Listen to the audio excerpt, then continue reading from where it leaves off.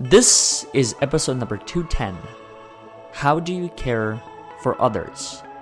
With David, Jeong. Welcome. My name is Oleg Lohid, and this is the Overcoming Odds podcast, where you get a glimpse into the stories of individuals who've overcome adversity, suffering, and struggle in achieving their personal success. This podcast was built by you and for you, to help you overcome adversity, suffering, and struggle in achieving your fullest potential.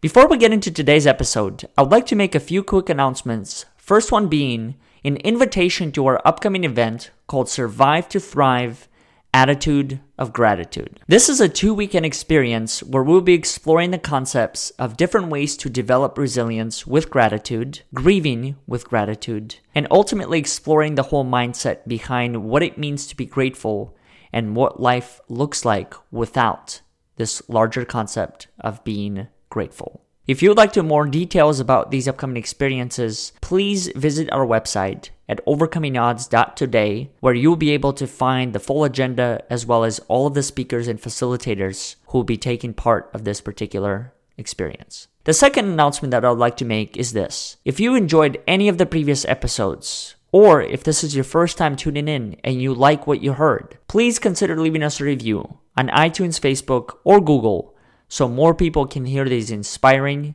and courageous conversations. Now, let's get back to the show. Dave, welcome to the show. Thanks, Oleg. Thanks for having me. Absolutely. Thanks for being a part of it, and thanks for having this conversation with me around this concept of caring. And I figured that maybe even the best way to even illustrate what that concept looks like is taking it to the Grand Canyon experience. Oh, man. Do you feel like you were cared for on the way up by the people that were surrounding you? Oh, man. That definitely, for sure. So just to give a little background of the Grand Canyon experience, Oleg and I and a couple of our friends decided to hike the Grand Canyon, and we decided that it would be a good idea to hike 12 miles in one day.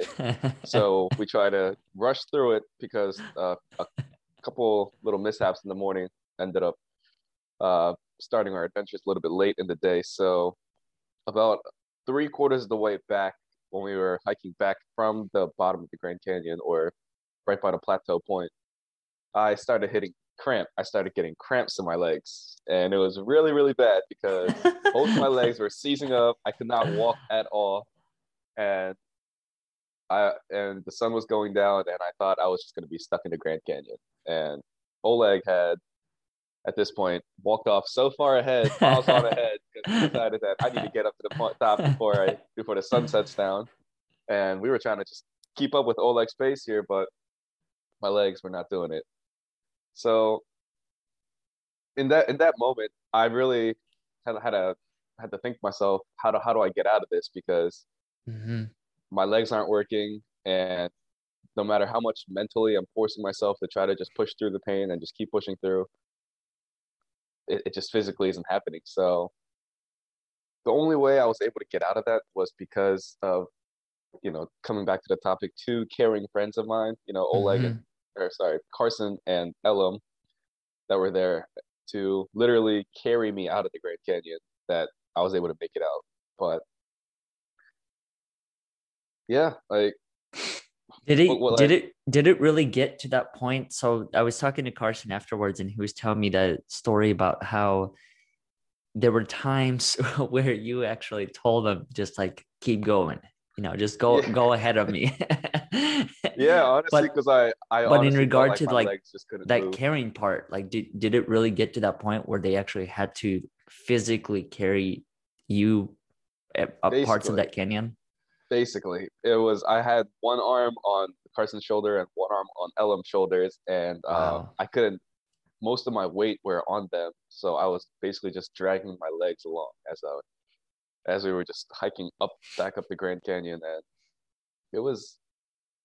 I would not have made it without them. I am very, very, very grateful for that experience, just in showing how like when you're by yourself, you hit points where you do everything you possibly can to try to, reach that next step where, the whole time I was telling myself, just one more step, just one more step. Mhm. And, like you're hitting a mental and physical and emotional, every single kind of barrier you could think of. And you just keep telling yourself one more step, one more step, one more step. And, like there eventually comes a point where you've taken so many steps that your body just physically just doesn't want to take any more steps anymore. And in that moment I realized, it's like, wow, like if I didn't have friends like this next to me, I would have never made it out of this Grand Canyon. I would have never made it past this one more step, or these multiple steps that I've taken beyond what I thought I was capable of. Yeah. It's it was the friends that were next to me that pushed me beyond that point. And that was it was a very uh, heartwarming moment, I would Hmm. say, to know that, like, I have friends by my side that wouldn't abandon me, even Hmm. at my weakest point. Like, and that time being hiking up the Grand Canyon and my legs just giving out and cramping on me. Like, Hmm. I got the same exact uh I had a similar experience to that whole one more step, because as I kept hiking up, I repeated that to myself. I don't know when it started for you, but for me it started probably the first step on the incline. yeah, yep. The first And step that's where going I back. just started to realize that if I just continued to tell myself one more step, and then after one more step, I would repeat mind over body. So I'm Mm, pretty sure I repeated that to myself for the entire 4 to 5 miles up. Just one more step, mind over body. One more step, mind over body. Because it truly got, I don't know how it was for you, but for me, there were a couple points within that hike. I remember going up after the first restroom break. Remember when it got extremely muddy and hmm. the steps that you had to take, you no longer could slide your feet or drag Yeah, your yeah. feet, but you like Yep, physically had to step over the yep. steps, because I think the path, if I remember correctly, it had those like wood blocks in them Hmm. that you had to physically step over. And I Yep. just remember thinking to myself, like, man, when is this going to be over? When is it going to be flat ground? When is it I going to be a remember that. point where I can just drag my feet? I know, I remember that. And then it's like you'd be sitting there at the side of the canyon and you would look up and it's like, I'm telling myself I'm almost there. And then you would look up the canyon and you know where you came down from. So you're just like, wow, that's a Yeah. long way up. Yeah. That's And it was such in a long way up. layers. Like every time I looked up, I saw the peak, but I didn't see the peak. I would see Right, like the peak right. of kind of like one of the edges or one of the splits of the canyon. And then once I got to that, then there was another split. And then there was a split beyond that. And then after a while, I was able to see the full thing. And I remember seeing the last, so to speak, split, and it was just nothing but flat rock. Hmm. And that's where I realized, like, wow, that is pretty high. I mean, I literally just hiked 4 to 5 miles, just straight incline, nothing else. Oh yeah. That was that was the hardest hike of my life. I would definitely say that. Yeah. That was a challenge like I've never experienced in my life. Well, I would say, yeah, that if I were to do another hike, I don't know if I would probably go to that extreme. That was my first hike ever. I've never done, I mean, I've never hiked. The only other form of hiking I've done is walking my dog. Yeah, that's crazy. And then That you just all of a decided, sudden, like, do the yeah, the Grand first hike you're Canyon. gonna do is just gonna be the Grand Canyon. One of the hardest hikes that you could ever decide to do, and just, yeah, let's just jump into it. Oh, Wow. that's awesome. I'm glad that we were able to create that and share their experience. And I'm also fortunate to back at all of that, including how the day started. I mean, driving to the Grand Canyon. And for those that are not aware, our car broke down.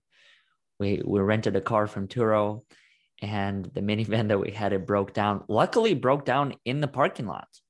Can you imagine if it would have broken down on the highway Or at the Grand Canyon. or at the Grand Canyon, and we would have had to sleep there? And then from there, like, I don't know Mm, what form of towing or anything that's available there. So I'm very fortunate that it happened the way that it did. And I don't know what your perspective was when it all took place, but for me, it just kind of made me realize that something was looking out for us. It definitely felt like that. It definitely felt like that because just the whole timing of everything, where Mm-hmm. there's no way this minivan seems so perfectly fine. And as Mm-hmm. soon as we go to drop off our other rental car, this rental car just breaks down and Mm-hmm. won't start. It's seizing up. It's not just a battery problem. And yeah, like the timing of it all was just, it was too serendipitous to say like, oh, like this was just coincidence. Like, Yeah. Do you believe in coincidences? um,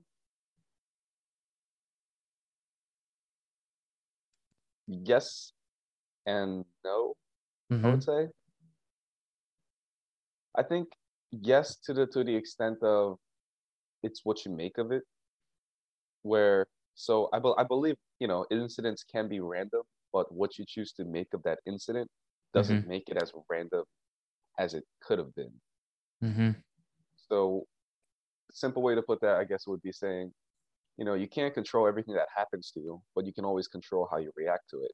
And Mm-hmm. based on how you're reacting to it, it might not be just a random event that just had happened to you. Because an example of our car breaking down, you know, we could have just said, "Oh, our car broke down. Let's just go back home because we can't hike the Grand Canyon now," and just gave Mm-hmm. up on that whole entire thing. But we didn't do that. We decided, all right, what's the next solution? What do we have to do now? So Mm-hmm. immediately we figured out, all right, we're gonna need to get in contact with Turo, try to get a refund on this car that we rented out because this one is just broken. Mm-hmm. And luckily, we are at another rental car place that we can just extend the current car that we have reservation, which I feel like if we didn't choose to react in a sense of a problem-solving mindset instead of in a victim mindset, we would have never gotten anywhere. So, like if we decided to look at it as a problem mindset and said, "Oh, we can't solve this," then Mm-hmm. what would we call that then? Is that just a coincidence, an unlucky coincidence? Mm-hmm. But we don't have to look at it as an unlucky coincidence. It just kind of something that happened to us, and maybe it was meant to happen just to test our problem solving skills and test our will on how much we really want to hike this Grand Canyon. Yeah. And add on to the experience. I'm a huge believer in the same thing. And I think one of the things that I started to believe and reframe within my own mind is this whole concept that everything happens for a reason. So I used to believe in that theory for however many years. And then I started to realize that, in my opinion, everything happens for a reason only if I choose to give it a reason. Mm, Otherwise, things just happen. And I think that the event that you and I and two of our other friends were able to be a part of, it's the same exact situation. Like there was a choice that we made, conscious choice, in order to turn that around and use that form of adversity as something that maybe fuel us and help us get forward. Because the other thing that I wasn't even considering at the time, and it wasn't until later that when I was reflecting upon it, that happened at what, 11 a.m. So we got yeah. to the Grand Canyon at noon and we were about to embark on a 12-mile hike with the Yep. intention of getting back by sunset. And I'll Oh never man. forget walking down with Carson, and we're walking down and there was a person that was passing us, and I think Carson had asked him the question. He said, how long is it going to take to get to the plateau point? And I'm pretty sure he said that we might get there by sunset. We might get Right. to the point, but by sunset. So little did he know the people that were actually doing this hike and that they would not get there by sunset, but not only would they get there, but they would get all the way back up by sunset. And By sunset.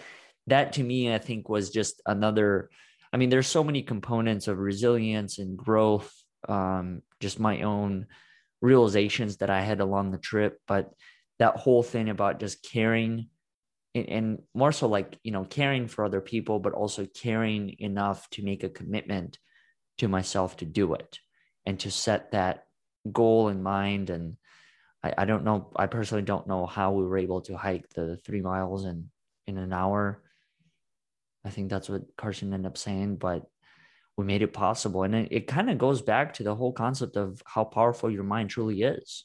If you True. set a goal in mind and you go towards it. That's very true. I mean, all we knew was we had a goal in mind. We didn't know how feasible it was. We just Mm-hmm. decided, we're gonna make it happen because we just have faith that we believe in ourselves and our own physical capabilities to make it happen. And Mm-hmm. there was no doubt in our minds that we were gonna make it happen. And honestly, we were on pace to make it happen. But Yeah. and then I died. What did you learn about yourself throughout this trip? From that trip, hmm,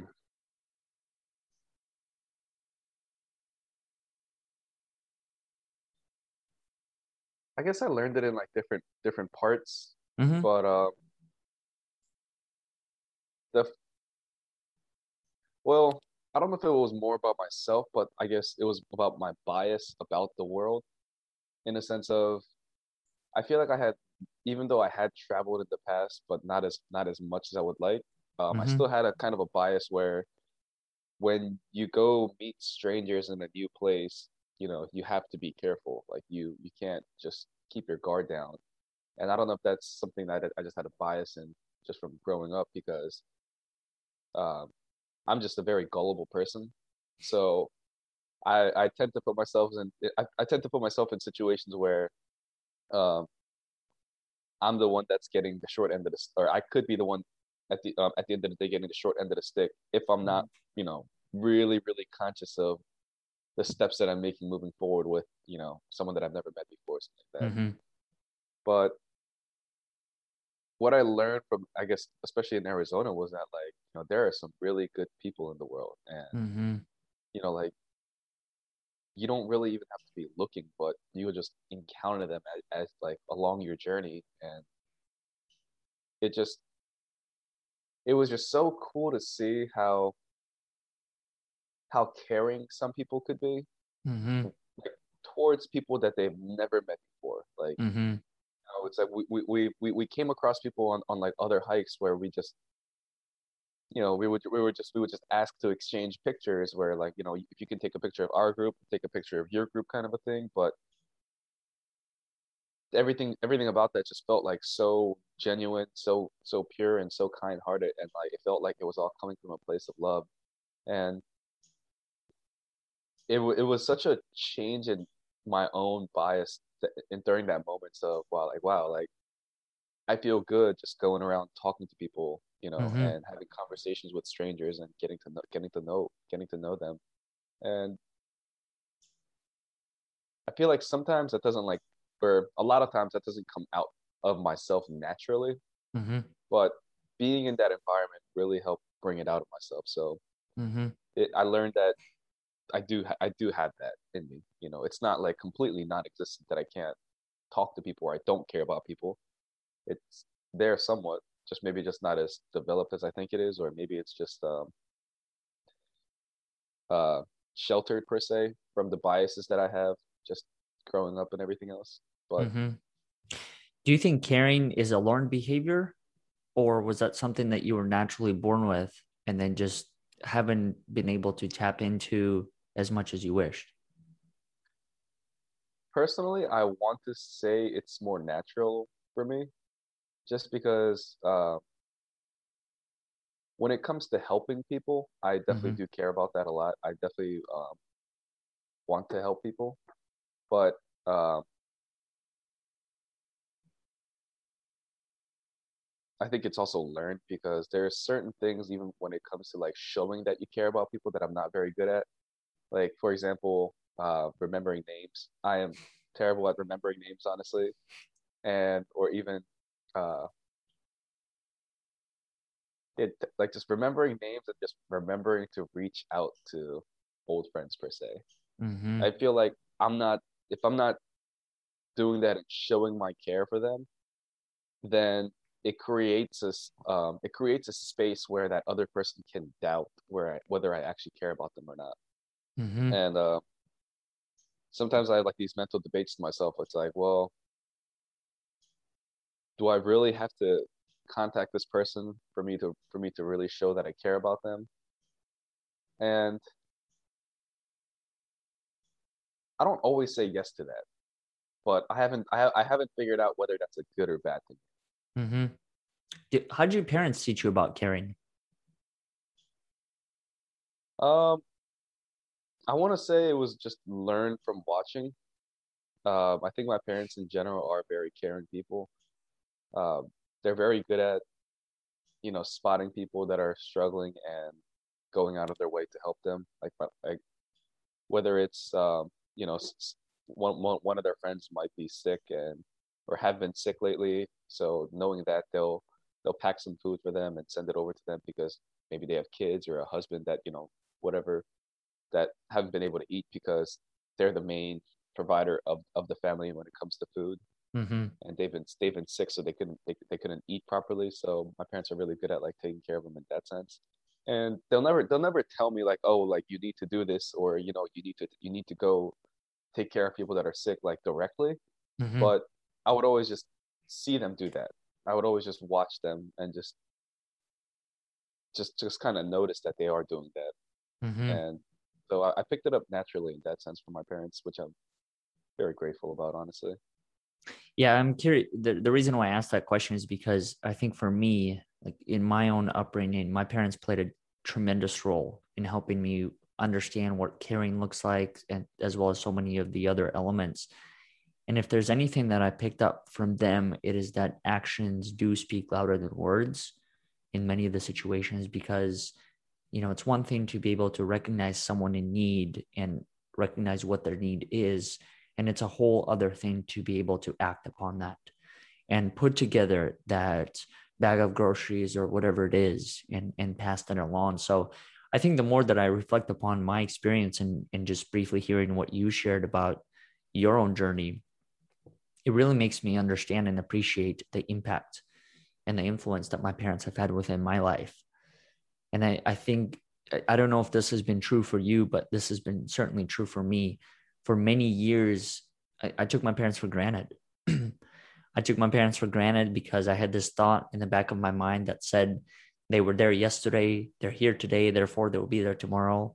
And so I think it probably somewhat relates to what you just said, as far as choosing to reach out to certain people and acknowledge why you are grateful or thankful for them. It was the same exact thing that I experienced. I just said, oh, I'll call them next week, or I'll call them next month.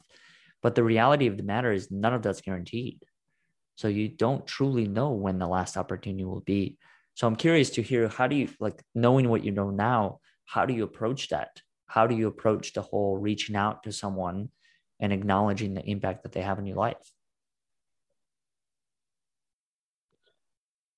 Oof. Um, well, so there's been a little bit of a disconnect in how I want to approach it and how I am approaching it lately, if I'm being honest with myself.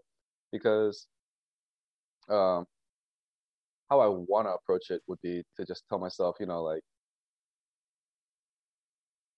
to always challenge my assumptions in, like, no, you're not bothering someone by reaching out to them, or like, Mm-hmm. no, like, like you're really like anything that's preventing me from doing that exactly, just reaching out to somebody, is all just excuses, honestly. And when I have done so in the past and I have reached out to old friends or whatever, I would have to say it's worked out for better than what I've expected. Where I will talk to an old friends, or I'll reach out to them and we will have a conversation, and then I'll feel good about myself in knowing that, like, wow, like I really did miss this person. I really did want to, like, what was going on with them. Like, I don't know what kept me back this whole time, Mm-hmm. and I won't realize that until after I've had that conversation with them. Where so the main thing that I tell myself to challenge myself now is to challenge my assumptions. Like, is it Mm-hmm. just a bias that I have, or it just some kind of heuristics that's preventing me from taking that action or taking that next step to just reaching out to somebody, or just, you know, something as simple as, hey, how are you? I, Mm-hmm. I, I don't think it needs to be a, whenever you reach out to somebody, I don't think it needs to be a, hey, like we should plan to meet up in the next 3 months and make sure, Mm-hmm. we do X, Y, and Z together, because I feel like that just puts a lot more pressure on both sides of the person that's reaching out and the person that's, being invited, where you want to show that you care, but you don't have to show that you care by going out of your way and trying to make plans with them in the future, and all these other things that are Mm-hmm. associated with what you think is showing that you care. Mm-hmm. What does that frequency look like then? I mean, do you try and do that on a weekly, monthly? How do you know? How do you know when to reach out to someone, and how do you know that you are doing enough when it comes to that outreach? So that's actually uh, a good question, because the problem with for myself is that I personally have no problem with it. Where if I don't Mm-hmm. talk to a friend of mine for a year because I was busy or they were busy, and we end up seeing each other again after a year, I'm still gonna think that I'm best friends with this guy, and the next time I see him, it's gonna be like we just saw each other yesterday, or at least Mm-hmm. that's how I would feel about it. But I don't exactly know how they feel about it. Like, do they have the same mindset of, oh, well, like we haven't talked in a year, so they must not care about me, or, oh, we haven't talked in a year because we must have just been busy. Mm-hmm. So it's kind of hard to judge based from my own perspective, because I don't have much attachment to not talking to somebody as frequently. Mm-hmm. So personally, it's not a matter of frequency, I would say. Mm-hmm. It's a matter of the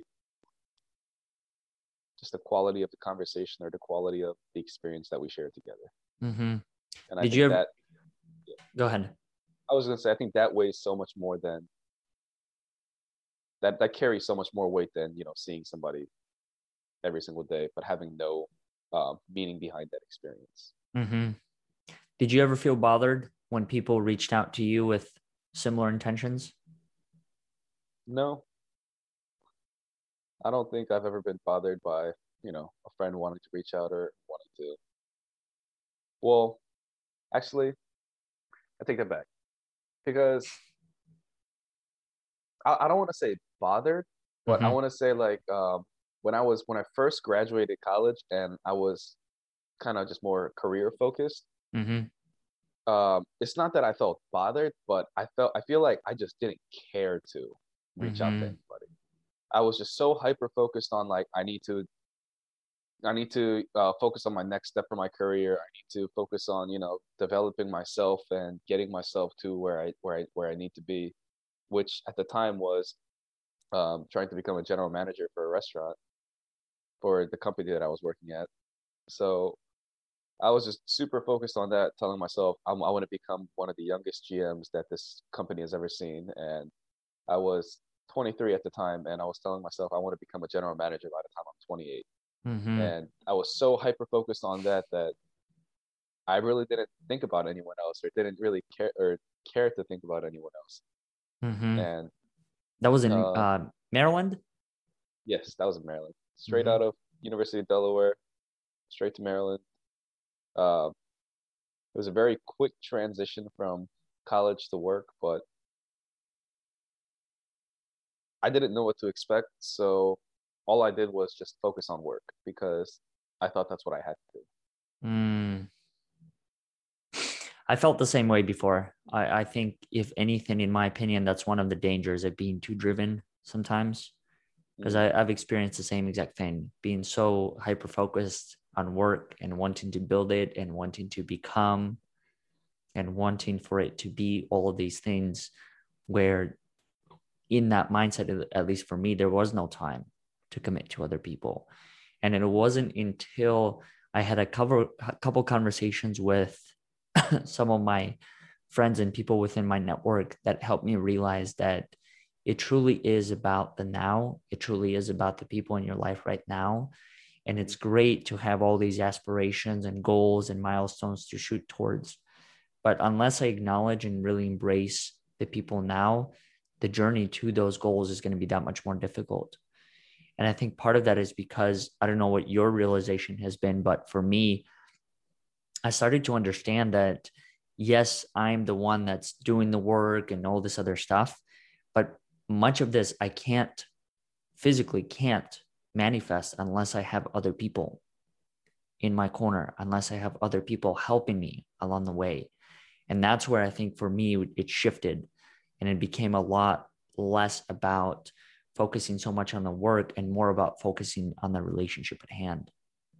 Because at the end of the day, I don't know what your experience has been like, Dave, and I'm assuming that it's been relatively similar, especially from the time that I've known you and transition that you had to make from Maryland back to Philadelphia. And it's like when times get tough for me, it was about knowing who can I call, who can I talk to, who can help me, who can just be there and not even give me advice, but someone to just there share space with and listen to me.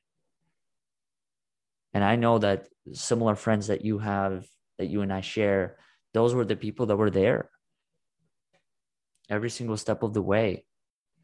Did you have a similar experience? Like when you were Yeah, moving from definitely. Maryland back to Philadelphia? Yep, and then also to North Carolina as well. And I realized that a lot more in North Carolina because of just the physical space that was between myself and, you know, the people that I considered my close friends. Mm-hmm. Um, like you get so focused on the journey of your career that you realize, okay, what about when you're not focused on your career? What about when, you know, you want to spend some you time? You know, Mm-hmm. you might want to spend your you time with your friends, you know, Mm-hmm. just having that shared space, shared experience, and just being able to listen to each other. Mm-hmm. But being in a brand new place and just feeling like and thinking that, you know, like you or for me, I embraced the challenge. I embraced being in a brand new place, and I was all about it. Mm-hmm. But and but like I mean, what was great was I met a lot of new people. I made a lot of new connections, and a lot of those people were great people. They were great connections, and a lot of the things that I was able to accomplish or the steps that I was able to take, I would not have been able to do without those people that I had met. So I am Mm-hmm. very grateful to those people that I met. But in terms of just wanting to be myself and wanting to just be with my friends, I feel like I didn't have that space in North Carolina for myself. Like Mm-hmm. I wanted to, it really made me miss home and really made me appreciate the space that home create, like a what the space that a home really creates. Like Mm-hmm. it really made me rethink what it means to be home Mm-hmm. and how and I really gained a new appreciation for that Mm-hmm. aspect. What do you value in a friendship? Trust mainly. Um, Going back to, like I said, you know, I'm very gullible, so I would do anything for my friends, honestly. Where like, you know, because I would do anything for my friends, I feel like if I met the wrong kind of friends, I would put myself in situations where those said friends could you know, probably screw me over somehow. Mm-hmm. Like I'm not, I'm too gullible naturally to where I have to develop the sharpness of knowing that someone's trying to screw me over. So when it comes to friends, I am very naturally even more trusting towards them. So knowing that I can trust my friends and that's it. I don't have to think twice about trusting my friends. That's Mm-hmm. something very valuable to Mm. I love that because I share a similar belief. I think for me, trust, honesty, transparency, and authenticity are probably the core pillars when I look at people and kind of categorize whether or not one can be a friend and to what degree, to what level of depth and experience I can go with them. So I'm completely with you when it comes to that. Dave, outside of that, what are some ways that people can connect with you? I know that LinkedIn, Facebook, Instagram, some of those platforms. Can you share briefly the exact ways that people can find you on those platforms? Yeah, on LinkedIn as my own name, David Jeong. Mm-hmm. I am also, I'm not the most active on social media, if I'm being honest, but I do have an Instagram as well. So, Mm-hmm. um, yeah, Is there a if better anyone, way that people can connect with you outside of social media? a better way to connect with me outside of social media, let's see. Go and knock on your door with your Yeah, come, address. come, come, come knock on my door, like definitely come over, stop by for a cup of coffee or something, maybe I'll make you some dinner. Um, if anyone wants to reach out to me, I would say um, to do it through Oleg. Mm-hmm. I think it would be if anyone was actually serious about it, then I think the best way is through a bridge of a mutual friend.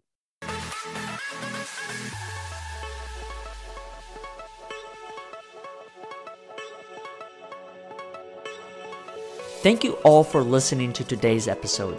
I hope you enjoyed it as much as we did. If you haven't done so already, please consider subscribing to our future episodes so you can receive all of the latest content as well as the latest episodes. Also, if you like what you heard, please consider leaving us a review on iTunes, Facebook, or Google so more people can find these courageous and inspiring conversations.